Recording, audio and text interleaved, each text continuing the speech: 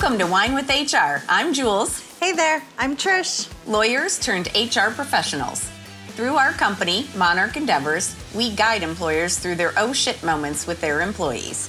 In this podcast, we will discuss some of the most common and commonly frustrating HR problems while enjoying our favorite adult beverage, wine. So sit back, grab a glass if you choose, and join us as we think about and drink about all things HR.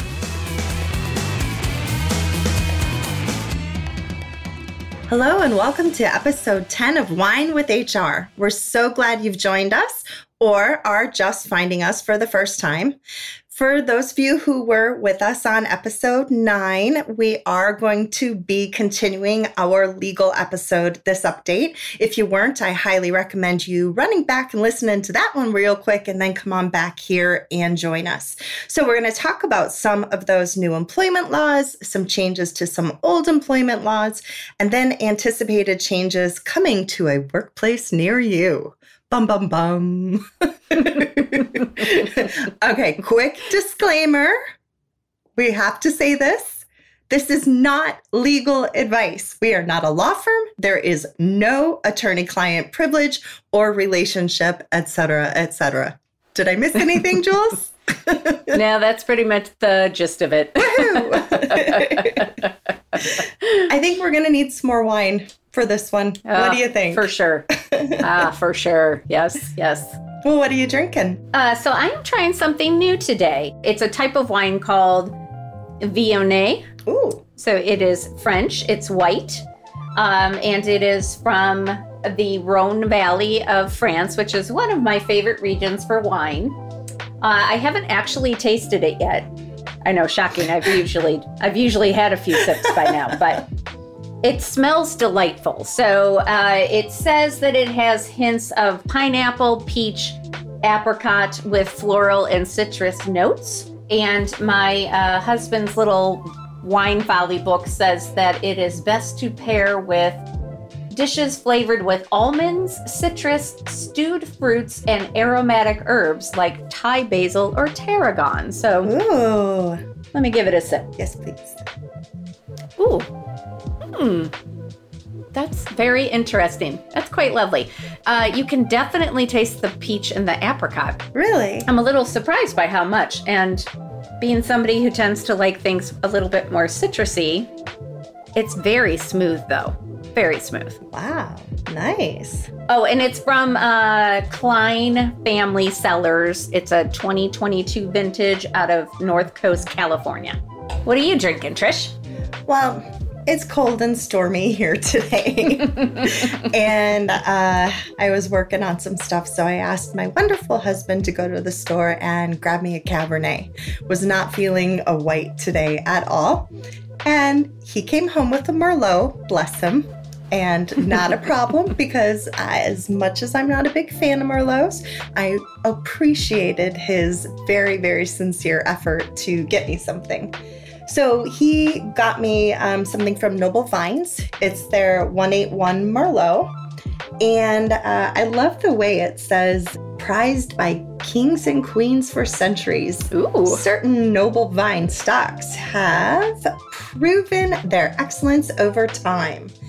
So it says that they've taken the best of these and then created this wine that's reminiscent of the Bordeaux region of France. Ooh. Yeah, and so definitely can taste black cherry, vanilla. Again, I'm not a Merlot drinker, but I think for those of you who do like Merlots, this could be right up your alley. Wonderful. I forgot to mention, Trish, that I today am drinking out of a glass that someone got me, one of my friends got me for a birthday long ago that says, keep calm and pour me some wine. Ooh, I love that. I thought that was fitting for today's topic. I definitely think we need that. I'm drinking out of my Monarch Endeavors glass that's all fancy with my name on it. Nice. Yeah. Okay, well, so let's start getting into things. So again, today is another legal update, but today is more focused on laws rather than Supreme Court decisions. So we are going to be discussing changes to the I-9 form, the Pregnant Workers Fairness Act, the PUMP Act, anticipated changes to the Fair Labor Standard Act exemption standards, an independent contractor rule update, some rules and decisions from the National Labor Relations Board, and an EEOC update. Not necessarily in that order, but so we have a lot to cover. It's been a lot of activity in the employment law world in just the last few months and in the months coming up. So we're going to get you through all of this. One of the things I just wanted to point out is that many of the things that we're going to talk about today aren't in effect yet, but they are anticipated to go into effect soon. Some of them are already in effect. We'll tell you as we go through each thing.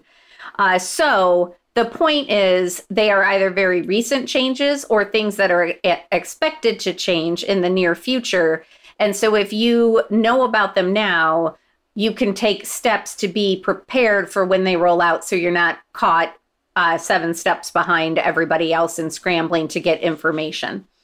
So that is why we thought it would be a good idea to bring you all the latest legal news in today's episode. Do you want to add anything, Trish? Only that it's important for all of us to stay updated, but it's equally as important for you to share these updates and rule changes with your C-suite or whoever it is that you have those kind of discussions with, because they need to be updated as to the why you want to make these changes as well, so that they can understand and really lead from the top down. Perfect.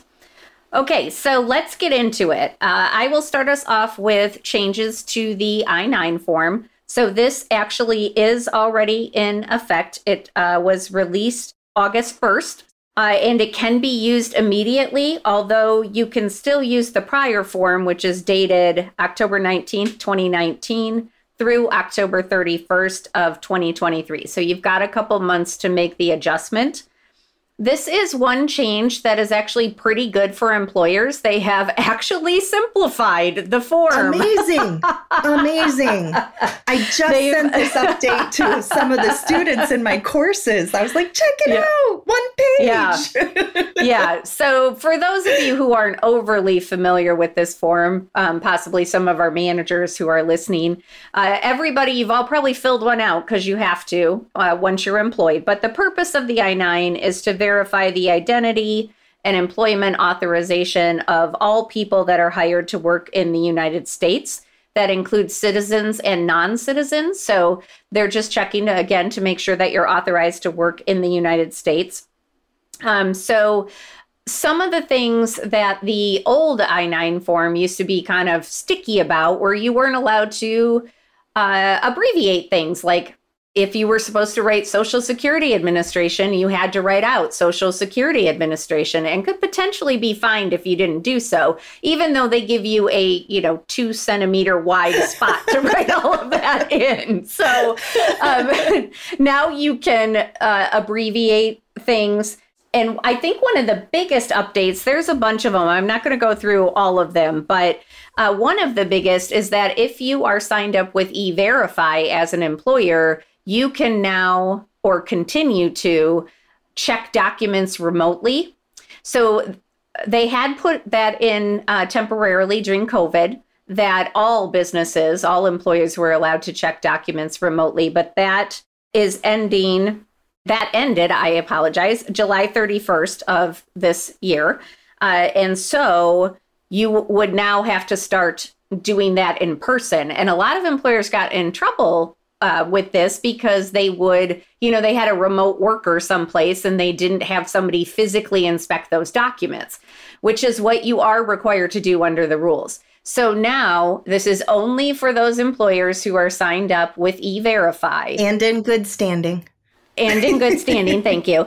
You have to also watch a training video on how to spot fraud in documents and things like that. But you will be allowed to continue remotely checking and authenticating people's documents. So that's a really big bonus. So if you are not signed up for E-Verify, that's going to be one of my tips a little bit later on.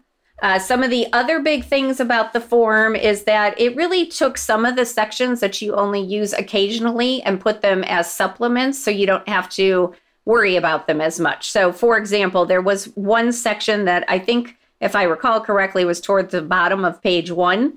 And it was for the preparer or translator certification. And you had to check if it was being completed by a preparer or a translator. And if you didn't check that, again, you could get fined.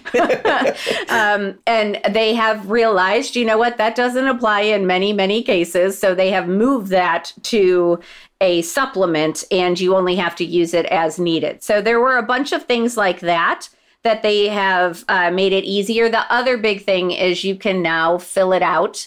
You can download it and use it as a fillable form, so you don't have to print it off, write it, et cetera, et cetera. So you can actually do that, and you can have people e-sign it. So those are all very, very good things. Did I miss anything, Trish? I was just trying to think. I cannot think of anything that you missed. The only thing I would recommend to people is if you're wondering what abbreviations are acceptable, if you just Google like new I-9 form 2023, when you pull it up on the website, there's a hyperlink that takes you to the handbook for employee I-9 verification. At the very end of that, I was just trying to see if I could figure out where it was. I don't remember, but it's one of the supplements at the end, and it gives you all of the abbreviations you're allowed to use. I made a separate PDF from that to keep on my computer so I wouldn't forget what they were. Nice. Yeah. Yeah. It looks like it's, it says, remove the abbreviations charts and relocated them to the M274. So I'm assuming that's another, it. That's the name of another it. Document. Okay. But it's like 100 and some pages, or at least I mean, let's warn people of this. It's like 100 and some pages. So the section on remote document inspection is 4.5 for those of you who are very curious about that. And Appendix A is where you will find the approved abbreviations. Cool. We can also put a link to a document that has all those other links in the show notes for y'all. Great idea. Yeah, thanks. All right. Trish, you want to pop in with one of yours? Yeah, I think I want to start with the Pregnant Workers Fairness Act. So that was effective as of June 27th of this year, and it does apply to any employer who has 15 or more employees. And what it does is require our employers to provide reasonable accommodations to pregnant employees. Now, here's the thing. It's their known limitations related to pregnancy or childbirth. What we're talking about is kind of like, if you think about where the ADA ends, this is where I would say the PWFA begins. So we're talking about a reasonable accommodation, but we're not talking about that kind of an accommodation that rises to the level of a disability. The EEOC, by the way, just released, what day was it? It was last Friday. They said that they're actually going to put a rule out. So they have this proposed rule, and you have until October 10th of 2023 to make comments on it. So if anyone has any questions about like definitions, what they think of as possible accommodations, they have wonderful examples there. And if you think they should add some, you can do your public comment. So just by the way, some examples that we have found offering the ability to sit. So if you have a pregnant worker that works behind a cash register, give them a stool, right? Drink water, providing a closer parking spot, flexible work hours, or even work from home options. Let's talk about if someone has to wear a uniform. Can you please give them something that fits them appropriately? And the same thing with safety apparel, right? I have to stick in an aside. Oh, please. Do that for all women, because I will tell you, most safety gear, I know this from all my OSHA inspections, and actually just had to wear a flame retardant one-piece suit. They are not made for women. They're too long. They don't have hips. Oh, Oh, they're really not comfortable, which does create a safety hazard. So to any safety clothing manufacturers out there, please get some female models, please. And some pregnant female models, please. That is amazing. Anyway, sorry. No, I love it. That was amazing. Some other quick examples: provide additional break time to use the bathroom or eat or even rest. Allow that employee to take leave or time off to recover from the childbirth. This is one I think a lot of people miss. Excuse the employee from strenuous activities or those that involve exposure to compounds that wouldn't be safe for the pregnancy. A couple of really interesting things here that I want people to understand is that oftentimes our employees think that, well, I can't take FMLA, I'm not eligible, so I need to work, right? I want to remind you guys, you cannot force a pregnant employee to take leave if there is some sort of an accommodation that you can give them to allow them to continue working. You have to provide them this reasonable accommodation. And I know you guys have heard this standard before, unless it would create an undue hardship, which in this case, and in most cases, defined as a significant difficulty or expense for the employer. If you happen to live in a state or even a locality that has greater protections than this doesn't replace them. Same with other federal laws, right? If you think about our pregnant workers, they're protected by Title VII of the Civil Rights Act, the Pregnancy Discrimination Act, the ADA, the FMLA, but these all had gaps, and that is where the PWFA comes in. Yeah, Trish, can I just make a couple comments? Please. So one, you mentioned FMLA. I want to make it clear to people that even if you don't offer FMLA or the employee is not eligible for FMLA, this Pregnant Workers Fairness Act, if you have over 15 employers, still applies to you as an employer. So again, if the employee needs time off or leave to recover from childbirth, then you have to give that to them. It doesn't have to be paid, but you do have to give that to them.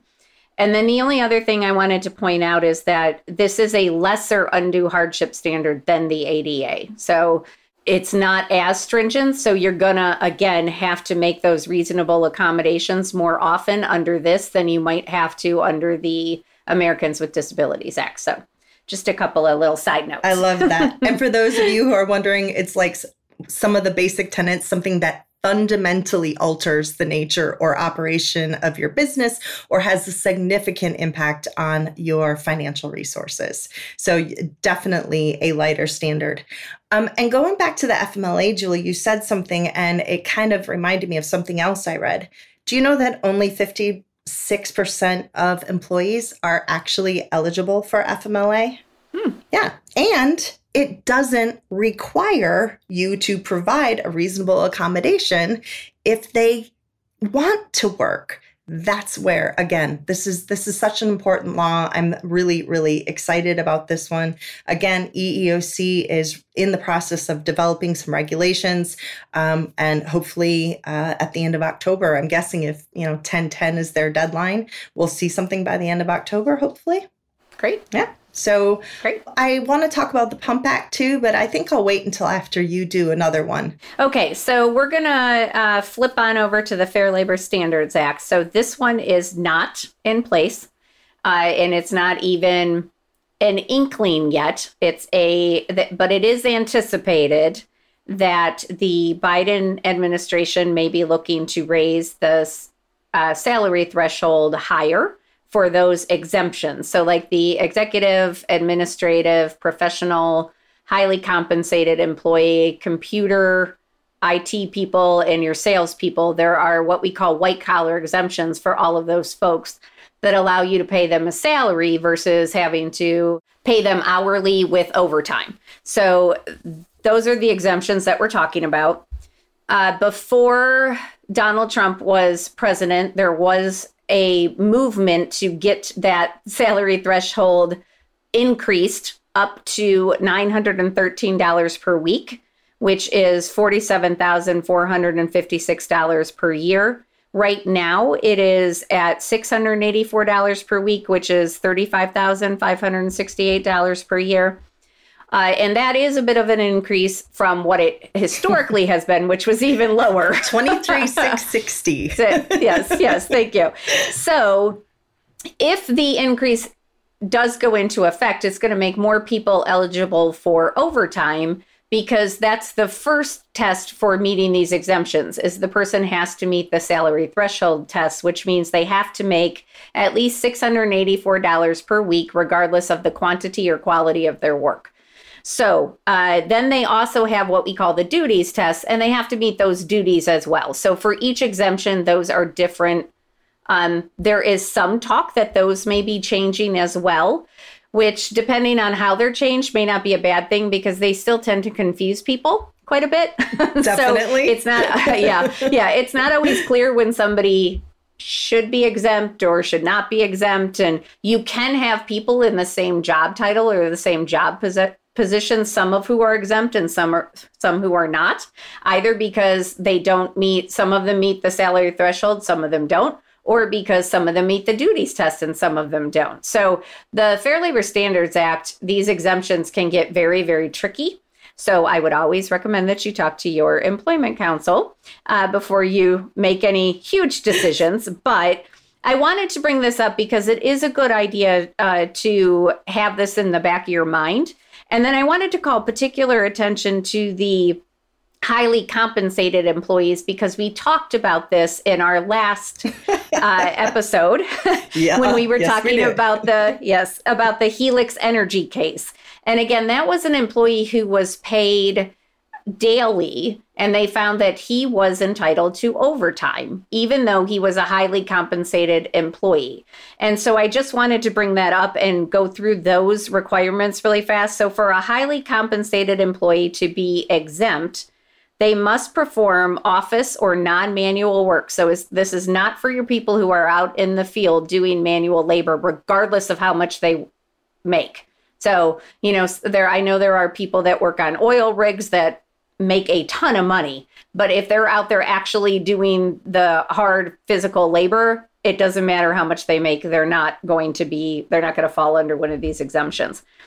The total annual salary for a highly compensated employee has to meet $107,432 or more, and that must include at least $684 per week, again, on a salary or fee basis. So that means regardless of the quality or quantity of their work, that it cannot fall below $684. And if I remember correctly, in the Helix case, he was not guaranteed that $684 every single week. That is correct. Which is why. I was listening to Trisha. That was her case, but I was listening. And then the last thing is they must customarily and regularly perform at least one of the duties of an exempt executive, administrative, or professional employee. I'm not going to run through all of those. If you have questions about them, we'll put a link in the show notes to the fact page from the Department of Labor, which goes through all of these. But just again, keep in mind that it may be increasing soon, that salary threshold. Love it. Good one. Back to you, Trish. All right. So I'm going to take us back to pregnant workers or those that have just given birth. I want to talk about the Pump Act. It was actually signed into law at the end of last year, the 29th of December, but the remedies didn't go into effect until the end of April, so April 28th of this year. What it did is that the provisions that were added to the Fair Labor Standards Act for nursing mothers only impacted our non-exempts. So our exempt mothers, women, were left out in the wind, so to speak. So the Pump Act actually extends that coverage to our exempt employees. And it says, hey, by the way, and this is really important for all of you that have exempt employees out there, you cannot require those employees to make up for that time spent pumping. Goes right in line with what Julie was just talking about. their salary cannot be subject to reduction of quality or quantity. It also, by the way, could be considered retaliation if you do. We are once again talking about employers who have 15 or more employees, and it does require you as the employer to provide a temporary or permanent private place for the purpose of allowing that employee to express the breast milk. By the way, not a bathroom. Y'all don't eat in a bathroom, I hope. So why should the child, right? Yeah, right. Disgusting. We're not going to even go there. Not to mention how hard it would be to even accomplish that feat in a bathroom stall. Yeah. And especially for those that like have to pump or plug in their pump. Like, come on. No. Yeah. So if you are an airline worker, you're considered one of the exempt transportation workers. So I do want to point that out. And you also have to, by the way, give as many breaks as are necessary. Okay? If the breaks would be paid for your other employees, then these breaks would be paid as well. And I want to address remote employees because I think oftentimes our remote employees get left out. Please understand that your remote employees are entitled to take these same breaks on the same basis, just like they were working on site in your building. So they have a right then to be shielded from view during this pump break if you have any way that you can observe your employees. So if you have like video or security cameras, whatever the heck it might be, you can't look at that. They have to be protected from view during that time. And here's the other thing. Employees are required to notify you as the employer when you are not in compliance. At that point, you have 10 days to come into compliance. And if you don't, the employee can do a lot of things. One of the things our employees can now recover back pay. They can get reinstatement, emotional distress damages, and punitive damages. So last thing I want to say is that the EEOC will enforce the Pump Act, but the Department of Labor actually already provided guidance on enforcement and compliance back in May. And we're going to put a copy of that letter in the show notes as well. We got lots in the show notes, so make sure you check those out. It's going to be busy. We'll give you shortcuts to all of this stuff. I was going to say something real quick. I was just going to say that I don't want people to think that we don't understand that it can be a challenge to provide some of these things. As I have probably mentioned, I work with a lot of construction companies and on a lot of remote job sites where they have a job trailer. It can be a real challenge to figure out how to create a safe space for a woman to pump. I'm not saying that gets them out of it or anything like that, but we understand that it can be really challenging. So if you are having trouble, again, feel free to reach out to either us or feel free to reach out to your counsel and see if you can get some tips for what you might be able to do to make it safe for both the pregnant employee or the employee who has recently given birth. She wouldn't be pumping if she hadn't given birth. Sorry about that. But that would make it comfortable for the employee and also comfortable for everybody else.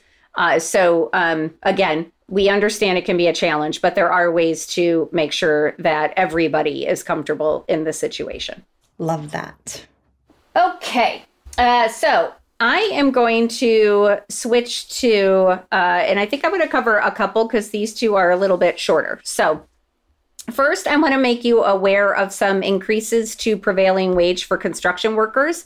So I understand that this may not apply to everybody who's listening, but we do have a lot of construction companies that we work with. So I want to make sure we talk about this. So the Department of Labor issued a final rule on August 8th, raising the prevailing wage standard for approximately 1 million construction workers under the Davis-Bacon Act. Basically, what this law does is it reinstates the 30% rule for determining when a prevailing or what the prevailing wage should be. So for those of you who don't have to deal with prevailing wage, this is a great time to go refill that wine glass. You can, or to daydream, you can tune out. But for those of you who are involved, I briefly will tell you that they went back to the 3-step process that was in effect, I want to say back in 1982. Don't quote me on that. But so there's a 3-step process for figuring out prevailing wage. The first is any wage rate paid to a majority of workers. So that's number one. If you get that, you can stop. If, however, there isn't a majority that is paid the same wage, then you pay the wage rate paid to the greatest number of workers, provided it was paid to at least 30% of those workers. So that's the 30% rule. They got rid of that for a little while. Now they've put it back in. And if you can't meet that, then it's a weighted average rate. So I know that's all clear as mud, and I really can't help you on the calculations without knowing specifics. But you should know that that 3-part process is back in place. The other thing that the updated rule did is it adds anti-retaliation provisions, and it strengthens the Department of Labor's ability to withhold money from a federal contractor in order to pay employees their lost wages. So again, the Davis-Bacon Act only applies to federal contractors, and in this particular case, it's construction workers. So again, be aware, August 8th is when that went into effect. The other one I wanted to talk about real quick is the independent contractor rule. So the Department of Labor issued a proposed rule back in October of 2022. And in that proposed rule, they want to return to a totality of the circumstances test for identifying when somebody is an independent contractor versus when they are an employer. This is different than what was happening in the Trump era. So when Donald Trump was president, the rule focused on 2 primary factors. So A, the worker's control over the work, and B, the worker's opportunity for profit or loss. And under those circumstances, because it was a bit broader, it was less likely you would find somebody was an employee, and more likely you would find they were an independent contractor. Under the anticipated final rule, the focus will be pretty much ultimately whether, in looking at the entire situation, or again, the totality of the circumstances, that's the phrase, is the individual economically dependent on the employer or truly in business for themselves?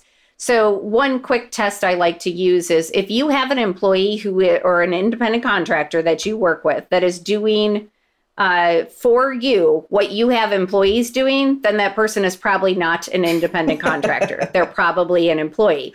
The other thing is if they depend on you for all of their income, if you are the only person for whom they work, then they are probably not an independent contractor. So just 2 really quick things, but it's going to be a little bit more lengthy than that. And it's going to go through a bunch of circumstances, and it's going to be very situation specific. So again, just keep that in mind. That should be coming out sometime in, I would say, probably the next couple of months. Awesome. Do you love news about LinkedIn, Indeed, Google, and just about every other recruitment tech company out there? Hell yeah. I'm Chad. I'm Cheese. We're the Chad and Cheese Podcast. All the latest recruiting news and insights are on our show. Dripping in snark and attitude. Subscribe today wherever you listen to your podcasts. We out. All right. I have a couple of, 2 quick ones as well. First one I want to talk about is pay data reporting. The EEOC is expected to push to resume that kind of reporting for all and private employers. If you're going, what the heck in the world is paid data reporting? This was an addition that the EEOC did. So the EEO1 data is something that the EEOC collects every single year. It's data on job categories, race, ethnicity, and gender. So if you have a business with 100 and more employees, and if you're a federal contractor, some federal contractors with at least 50 employees, you may be required to fill one of these out. There's a little more to it, so please don't just look at that and quote me exactly. But that's essentially what it is. And so the EEOC decided, hey, we want to get a little more information on the pay data. So back in 2017, they started collecting it. And then in 2019, they stopped. I always thought it was because of COVID. Come to find out, it's actually because they were getting complaints that it was too burdensome to collect. That doesn't seem to be flying anymore. So we are expecting them to begin this again. It really does go hand in hand with this pay transparency trend, especially because we have seen, again, post-COVID, that pay discrepancy starting to grow, especially between like women or amongst women and marginalized communities. So I think that this is going to be a very important bit of information. And I know it's going to be difficult, but I think it's really going to help. I think women, as of this year, make, is it 82 cents to the dollar? And it just gets worse from there when you're talking about some of those communities. So just want to throw that out there for those of you who have to do the EEO1s. And I have one that may not relate to a lot of you, but I think it's so interesting that I have to share it. Michigan ended marijuana screening. Well, not exactly. Everybody's like, wait, what?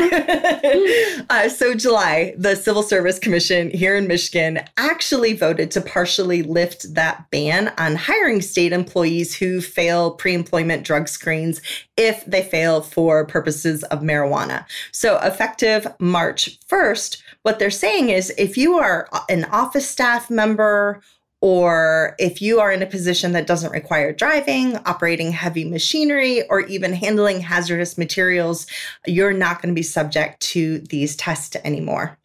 They're also eliminating the ban on applicants who have previously failed drug testing for marijuana, because before, if they did, they weren't allowed to reapply with the state for 3 years. So that's gone.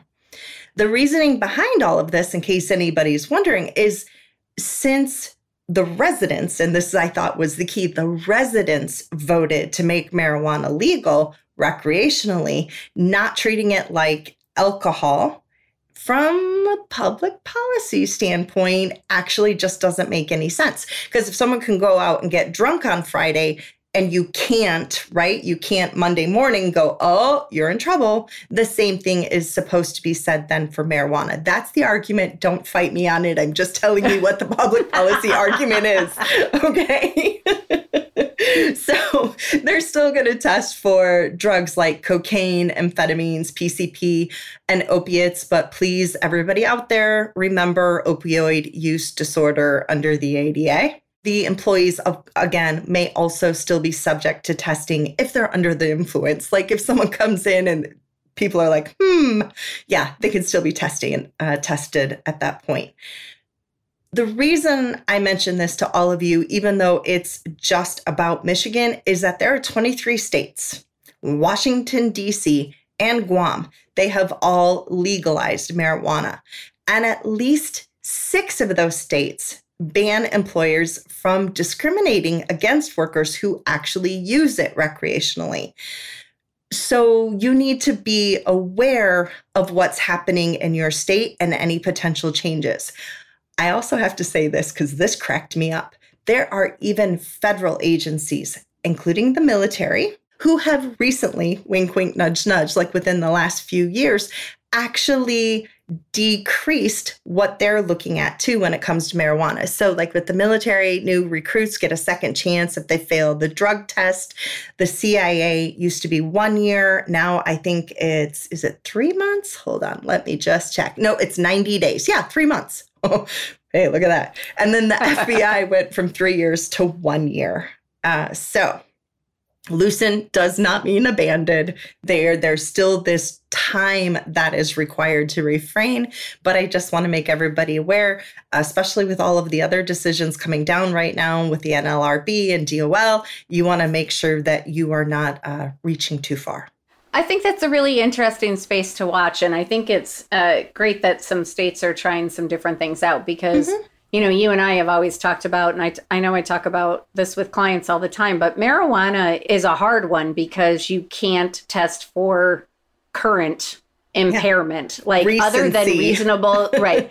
Other than reasonable suspicion testing, they don't have a great test to say like your alcohol blood level is X right this second. Right. You know, with marijuana, there's always some wiggle room. It could be the last 10 days. It could be the last 3 months. And it's really hard to judge current impairment unless, as you were sort of alluding to, the person is acting very strangely or acting like they are stoned. So it can be really hard. And I could do a whole episode on cases that I have had where people got injured because they were, or at least the argument was because they were smoking marijuana. So there's all sorts of issues around that. So I think it's great that they're trying to figure out how to treat it now that it is becoming legal in so many states. Yeah. I mean, it opens up a lot of discussion for people. Like, where do you fall in that? And are you, you and I always say we're not a really big fan of the like zero tolerance, but like, what about a case like that? Yeah. So interesting. Yeah. Zero tolerance policies. We'll talk about those in another episode. Yes. Anyway. Okay. I have 2 more that come from the National Labor Relations Board. And the last one, I'm so sorry to end on this. I should have planned this better, but the last one is definitely going to make you want to drink. Oh, I still have one more, so it's all good. Okay, Yeah. Okay, you'll end on a better one, yes. maybe. May and no. Okay. Yeah. Okay. So the National Labor Relations Board, and you may wonder why on earth we're talking about that, because not all of our listeners have unions at their workplace or are part of a union. But the National Labor Relations Act actually applies to all employers, regardless of whether there's union status. So there are a few exceptions. We're not going to go into those, but for the most part, it applies to all private employers, kind of across the board, regardless of whether you have a union or not. So it's important to know these things. So the first thing I want to talk about is the joint employer standard. So the National Labor Relations Board, which is the governing body that enforces the National Labor Relations Act, is expected to issue a new joint employer rule in late August, so later this month, or September. It is expected to look much like the proposed rule, which states that 2 or more employers will be considered a joint employer if they share or co-determine those matters governing employees' essential terms and conditions of employment. This is true even if one of the employers possesses only indirect or contractually reserved control. So what the heck does all of that mean? What that means is there are going to be a lot more cases of joint employer status. So all of you that use staffing agencies, all of you that use a PEO, all of you who use any sort of third-party administrator for like your staffing needs or to handle the other sort of administrative tasks that go along with having employees, you are subject to this joint employer standard, and you're probably going to be found to be a joint employer under this. So let's just take the staffing agency example. So if you get a certain number of your employees from a staffing agency. This happens a lot with manufacturing companies because they need large numbers of people. And so they'll get them from the staffing agency. They'll try them out for 90 days and then, the temp to perm kind of thing. Well, if they are a temporary employee through a staffing agency working at your place of business and they're there from 8 to 5 every day, guess what? You're a joint employer. It does not matter. And this was actually true before this rule, but it's going to be even more true now. But it doesn't matter if the staffing agency is the one who pays them, the one who disciplines them, the one who does performance evaluations, the one who tracks FMLA. It doesn't matter. It is based on, again, who governs the employee's essential terms and conditions of employment and their safety, their supervision, their working conditions, how often they get breaks, how many hours they have to work. All of that stuff is terms and conditions of employment.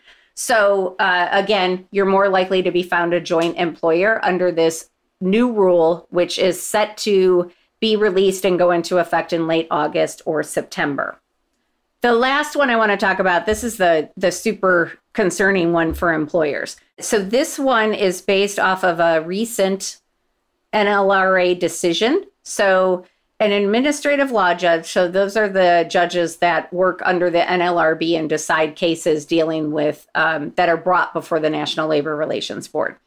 So an ALJ found that an employer had violated the National Labor Relations Act by maintaining certain rules for its employees that addressed personal conduct, conflicts of interest, and confidentiality of harassment complaints.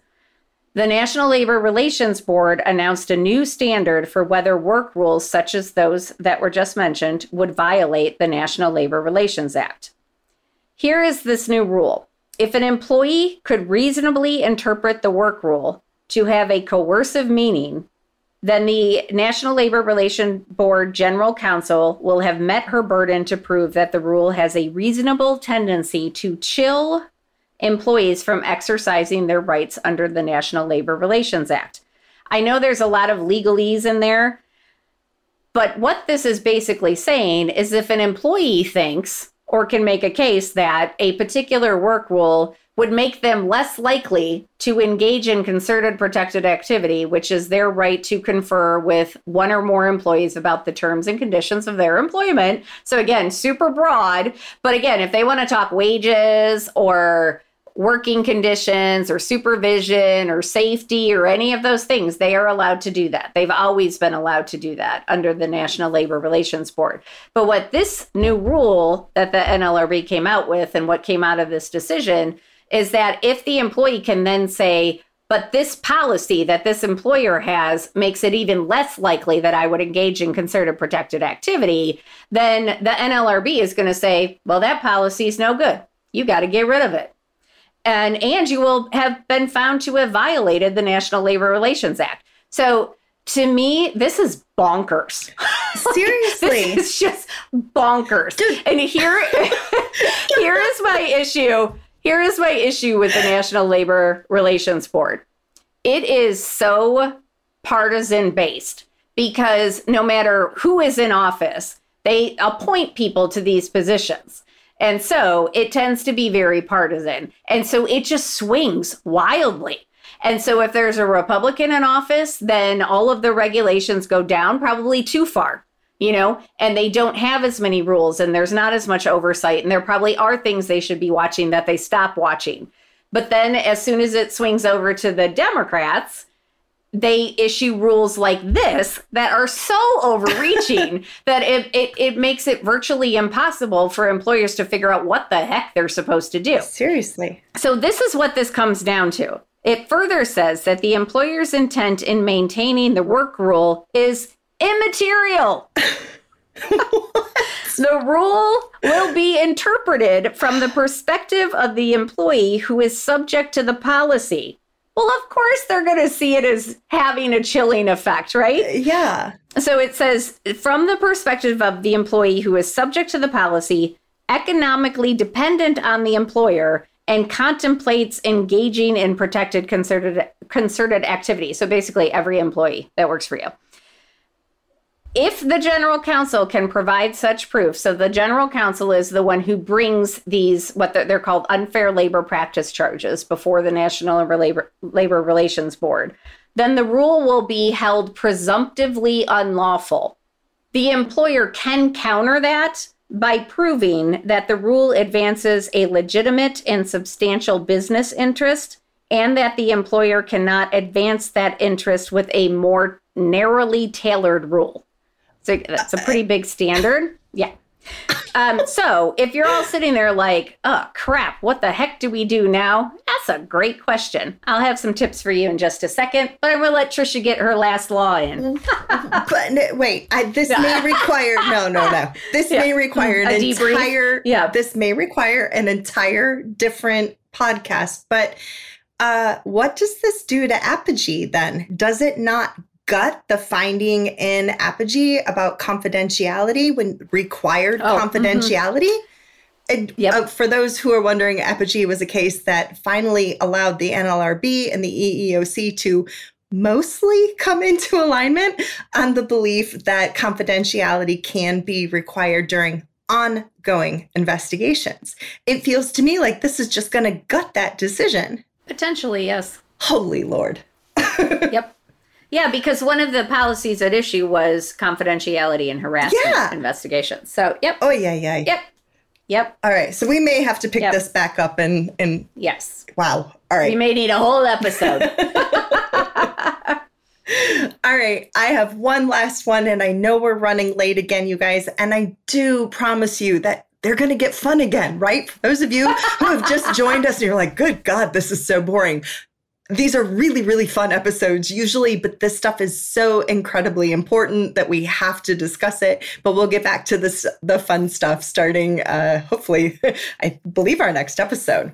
So Yes. Last one, I want to talk about the diversity programs again. So in our last episode, I mentioned to you guys the Supreme Court's decision in the Students versus Fair Admissions versus the Presidents and Fellows of Harvard College. So I'm going to just call it Harvard from here on out.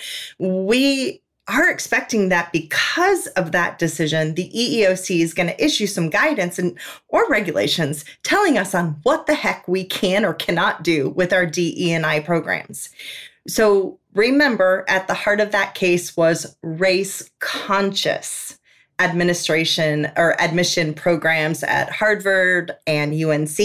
And the court said that it violates the Equal Protection Clause of the 14th Amendment. So when we're talking about affirmative action and we're talking about EEO laws, those are legally mandated. So we have to understand that those are legally mandated. I think actually the first time we saw it was under JFK. So like way back in the 1960s, this started. The idea behind affirmative action is that it's designed to help our disadvantaged groups find employment, get educated, obtain housing. So we are talking about the Civil Rights Act, Age Discrimination in Employment Act, the Rehabilitation Act, the ADA. Everybody is with me, right? So these are all examples of affirmative action policies. So don't just automatically assume if you hear affirmative action, it's wrong or bad or something like that. That's not what we're talking about. If you look, though, when we're talking about workplaces that are focused on diversity, equity, inclusion, and belonging, yes, of course, we want that to be part of our hiring practices, but really what we're looking at is an environment where everyone feels welcomed, they feel valued, and that their voice matters. So the companies that follow DE&I values have people with different backgrounds, but the people of those different backgrounds find a way to value each other and maybe even celebrate those differences, right? So each and every person then will feel like they can reach their full potential. So I give you guys all of that one more time because I want to remind you the importance of your DE&I programs. The EEOC, I do believe, is going to tell us exactly what we need to do. But again, I think if you look at what they're intended to do, they don't contradict that ruling at all. Okay, so I have a few tips for you based on the laws that I talked about, or the rules, whatever they may be. So my number one tip, this applies across the board, but is to subscribe to alerts from the Department of Labor, from the EEOC, from the NLRB, from all of them. Particularly if you're an HR professional, and also plug for SHRM. I know we talk about SHRM all the time, yes, and love them. We're not getting paid, although maybe we should reach out for a sponsorship to them because we do talk about them all the time. But that's where we get a lot of our information. But the EEOC, the Department of Labor, the Wage and Hour Division, you can sign up with all of them and get immediate notifications when something like a final rule is issued or when a big case has been decided and things like that. So I would suggest going on and subscribing to all of those newsletters. Also start using the new I-9 form. It's going to make your life easier. Yes. And subscribe to E-Verify if you have not done so already. With respect to the Fair Labor Standards Act, again, the new salary threshold has not been put into place, but we are sort of anticipating it may be sometime in the near future. So it's not a bad idea to go through and identify which job positions may be impacted by a raise in the salary threshold. So, if you have a position like project manager, for example, where there are varying degrees of experience, varying degrees of pay, that might be one where you're like, okay, this one might be impacted. So even if you can just identify the job titles, You'll have a jump start when and if that new salary threshold goes into place, because you'll already have identified the ones you got to spend more time looking at.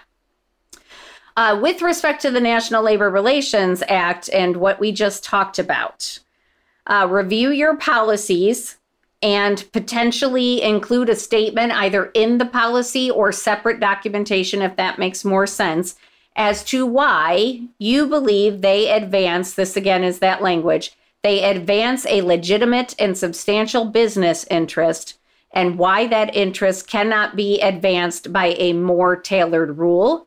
So again, either do that right in the policy, so there's no question, or do that in a separate document that's maybe entitled Reasoning for Policies or something like that. But you want to have it in writing, because if you wait until an unfair labor practice charge is filed against you, and by the way, any employee can do that by going to the National Labor Relations Board.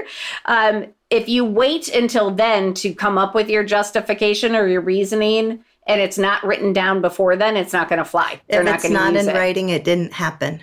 Exactly, yes. So you've probably heard us say that, but in the legal world, if it isn't documented, it didn't happen. So do it now, and don't wait on that. So those are my tips based on everything I talked about. Trish, what you got? Mine are just a little more general. When it comes to the Pregnant Workers Fairness Act, again, remember, we're talking about reasonable accommodations. It's not going to be hard for an employee to say, hey, this was reasonable, right? We're talking about anything that any other worker would expect, someone who is similarly situated. So please understand that. When it comes to the Pump Act, as many breaks as needed. Every woman is different. Every body is different. Every pregnancy and post-pregnancy is different. Don't think because you did it for one, you couldn't do it for one, you can't do it for others, right? It's an individualized assessment when you're doing these things. When it comes to diversity, DE&I, don't give up. These programs are so incredibly, incredibly important. And remember, we're talking about everything from men versus women. We're talking about sexuality. We're talking about national origin. We're talking about socioeconomic status. So there's education. Even. We're talking about so many different things. So these are incredibly important. Don't abandon them. Just try to remember to look at applying everything as fairly across your employment or your employment group as possible. And then following up on one of Julie's, I subscribe to all of the newsletters. I highly, highly, highly recommend it. And HR blogs. I'm a really, really big fan of some HR blogs out there. I don't want to recommend any in particular at the moment, but I really think that they're another great way to get yourself aware of what's happening. And then you can go do the fact digging for yourself. You don't just rely on what you hear, right? You go out and you kind of back up the information for yourself.